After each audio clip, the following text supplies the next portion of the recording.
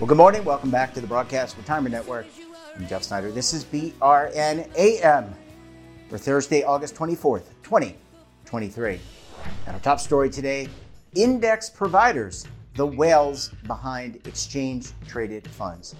And joining me now to discuss this and a lot more is Professor Yu An of the Johns Hopkins University Carey School of Business. Professor An, it's great to see you. Thanks so much for joining us on the program this morning. Thank you. My pleasure. Let's talk about some research you and your colleagues did on exchange-traded funds. There's a lot to unpack here. First, just to level set, let's talk about exchange-traded funds, what they are, and how big the marketplace is.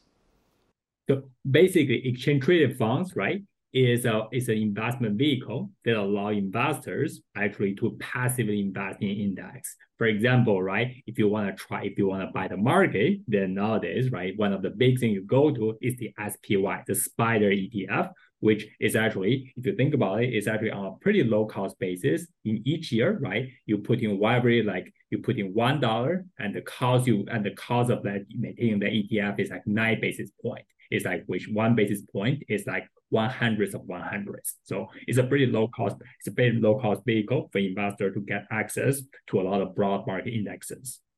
Yeah, and it really, I think they've actually exceeded mutual funds, I think, for the first time. So this is a way, as you said, to get the broad market exposure to the broad market. The S&P 500 is probably one of the most famous benchmark. It's been around for like forever. Let's talk about how these products are constructed, because they're typically passive, which means that they're indexed, so there's no active management involved from the manager. But there's a licensing that goes on, sir. Do you want to talk about that and how that works? So when you create an exchange-traded fund, you need to license the benchmark on which it's based. Yes. So that's exactly where we started. Let's go back to the example of SPDR ETF, right? The SPY, right? So basically it's created by two companies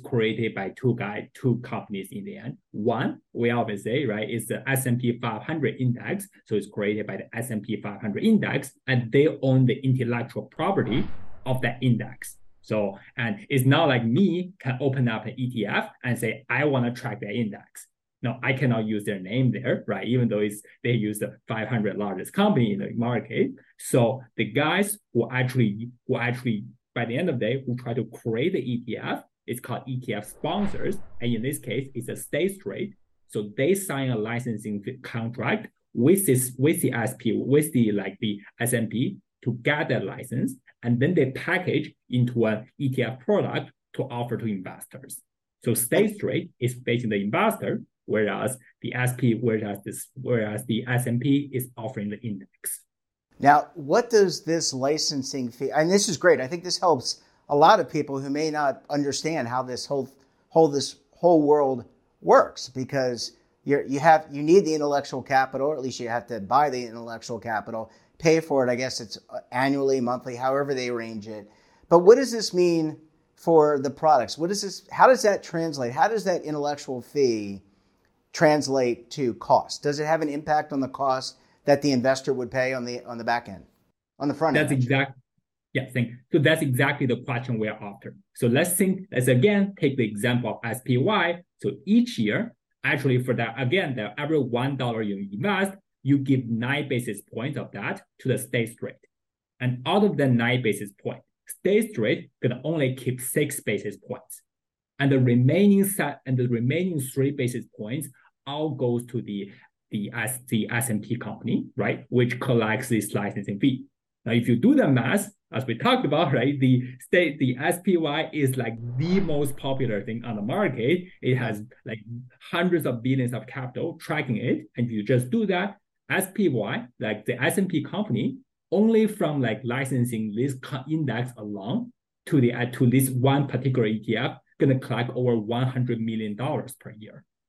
And that's a lot of money for calculating, seems to calculating some simple average of the market weighted average. Of course, they do many accuracy, they do many other efforts, but $100 million a year, that sounds a lot of money. And that's actually what motivates our research to say, okay, does this impact investor by the end of the day? Are they getting too much money? And of course, you can see if they are able to lower the amount of money they charges State Street, then State Street will be having from their perspective, will have a lower cost, and they can pass on some of the save costs to the end investors, which makes everybody happy.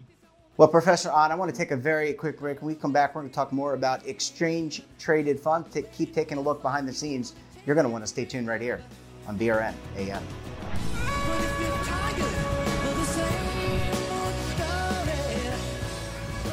Imagine a new television network that will make you richer, healthier, and in control of your financial future.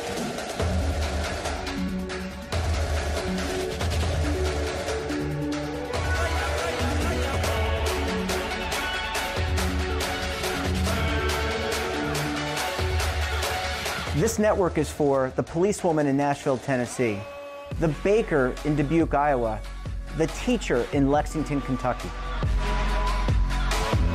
We want to make the idea of savings and retirement culturally relevant.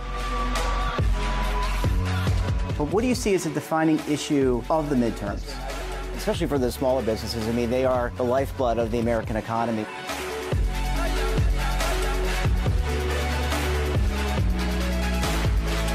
Featuring exclusive interviews, current affairs, and docuseries.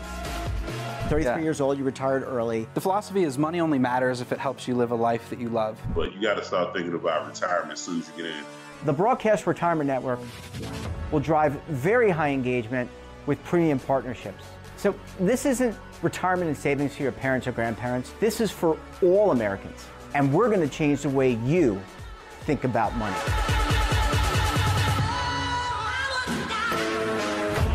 Welcome to the next frontier of retirement and savings. This is BRN, the Broadcast Retirement Network. Well, Professor An, thanks so much for staying with us. Really appreciate you hanging around for segment number 2 this morning. Thank you. My pleasure. So let's, we're talking about S&P Standard & Poor's, but there are a lot of other companies in the indexing intellectual capital, right? There's a plethora. There's, I think, MSCI, there's FTSE Russell. I mean, right, there are a lot of different companies that license their intellectual capital to asset managers. That's a great point. So in fact, the first thing we start is how concentrated is this market. Yes, if you heard the names, there seems to be a lot of guys who is providing the indexes, and you see probably you also heard of some meme ETF indexes, right, offered by smaller companies.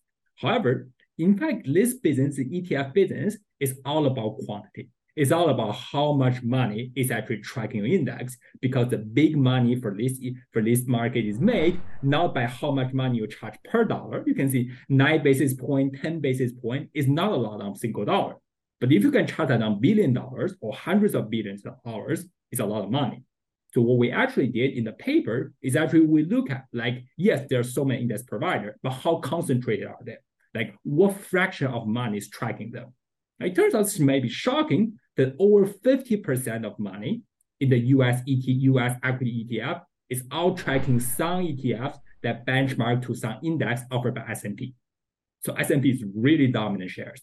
And if you look at the top 5 guys, the top 5 index providers, including the guys you named, the S&P, the MSCI, the FTSE, and they have 95% of the market share.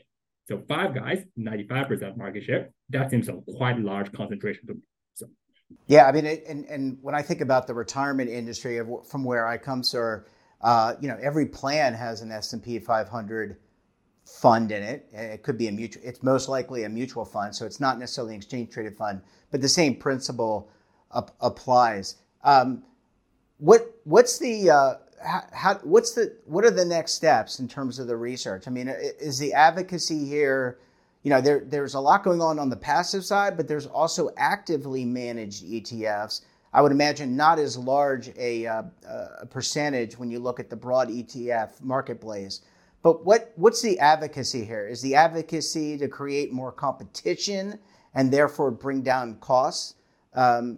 Sir, in your words? Yeah. So basically, I think that's by the end of the day, right? What we're trying to get at is by the end of the day, trying to say, okay, before thinking about the policy implications, we want to first just dig out the facts. A lot about this market is just people don't know about this market, don't know what these index providers are doing. I mean, how much money they are making. I mean, and of course, right, what we try to do in the paper is try to dig out like, okay, that seems to be how much money they are making and how much of that is really due to the cost. It might be really costly to provide index and how much that is due to the competition. And of course, by the end of the day, we have some evidence supporting this probably due to the market is not as competitive as we want, that they have really high profit margin. And one thing that before thinking about the policy of okay, let's try to have a policy of bringing down this licensing fee. I think one thing that could be possible is we better know what their licensing fees are. Now, we actually did in the paper is actually we look at like all the ETF disclosures, see whether ETF disclose their licensing fees. And unfortunately, even this information that seems so vital to an investor who invests in this ETF, this is not publicly available. Like we search through all the prospectus, only 10% of ETF offer this information. So unfortunately, we have to do our analysis based on this limited sample, making additional assumptions that we do in the paper. But one thing that could really help like academics and also like practitioners to understand more about this market is that if this information, well, of course, have to preserve the confidentialities of certain agreement, but like regulator, if they know more about this, then potentially they can think about, well, there seems to be too much money they're making. How about let's bring it down a little bit? But that seems to be a little bit down the board. We just first want to figure out what happened with this market. Yeah, I mean, it's hard to ask the chef for their secret sauce, right? I mean, that's kind of their intellectual capital, and I kind of understand why they want to keep it to themselves. But let me kind of tie off with the last question here. So investment providers like State Street, BlackRock, others, I mean, there are probably hundreds, if not thousands of providers that are licensing the intellectual capital. Wouldn't they, as the assets, so they negotiate a deal, right? And have negotiated certain deals, and there's always been like tiered pricing. So as more assets flow in, the price changes over time. So wouldn't the investment managers who are creating the product, the ETF managers, wouldn't they try to negotiate more advantageous fees and therefore pass that on to their participants or to their shareholders? Because ultimately it's a market. They're competing, SSGA is competing with BlackRock, competing with Vanguard. So isn't that a form of competition similar to what you're advocating for? Yeah, I think basically you're saying, okay, why does the market discipline per se, right, bring down this level of profit that we document in the paper? And I think first of all, we mentioned the tier pricing. That's happening in the contracts, although not a lot. For example, take the QQQ index, which track the NASDAQ 100 index, will track the NASDAQ 100 index, right? I mean, it has like a 9 basis point fee, like up to certain points. And then when the AUM of the ETF goes to about a certain point, it goes to 8 basis points. Not a lot jump. And for the SPY, there's not those jump. So we see some of that reduction, but it's not a lot. And you may ask the question, why don't, right? I mean, it seems that the cost of providing index is a fixed amount. Like I take fixed amount of effort to compute the index. It shouldn't depend on like whether 100 people use it or 1 million people use it. But that seems to, so that's one thing that bugs us. And to say, okay, probably these guys, they have some power, is if you think about the ETF, coming back by the day, is one thing that's really facing retail investors, right? A lot of retail investors seem to be like them. I mean, and a lot of guys who just like the name, right? S&P is a trustworthy name, right? MSCI is a trustworthy. They have been there on the market. So if you got the index saying I'm tracking some some index provided by S&P, people may say, you're a credible ETF. Whereas, I can create an index, right? I can name it an index, except nobody will buy it because I have no credibility, So that's the reason why it gives S&P some power, right? They're able to help the ETF attracting clients. And of course, if they can do that, they are able to get a share from them. Yeah, and I guess last question, I lied. The last one was not the last question. But as you're talking, I was thinking about this. So, the investment industry is regulated by the Securities and Exchange Commission. Is this something that is on the radar screen of the SEC? The SEC, they're busy with a lot of things right now. Cryptocurrency, they just released some disclosure rules for private markets. But do you think that this is on the agenda of the U.S. Securities and Exchange Commission?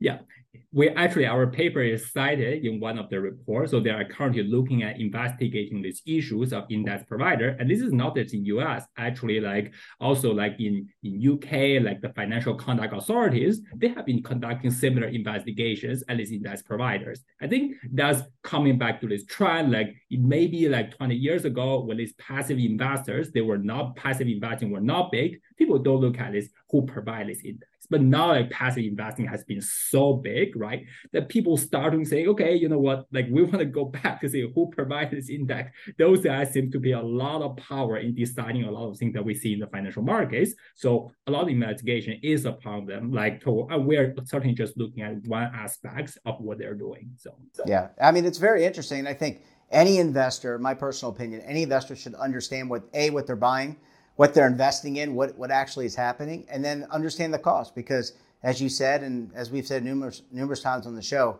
fees matter. They have an impact on the balance you're going to have. Professor An, it's great to see you. Thanks so much for sharing your research, and we look forward to having you back on the program again very soon, sir. Thank you, my pleasure. Thank you, my pleasure. And that wraps up this episode of BRN AM. Have a topic of interest, someone you think we should talk to? Drop us a line, and don't forget, for all the latest curated news and lifestyle, wellness, finance, tech, aging, so much more, all in one place. That's right, one place. Check out today's edition of our daily newsletter, The Morning Pulse. Want to search our archives, check out our latest content? Visit our website. We're backing in tomorrow for another edition of BRN AM. We'll have another very special guest. Until then, I'm Jeff Snyder. Stay safe, keep on saving. And don't forget, roll with the changes.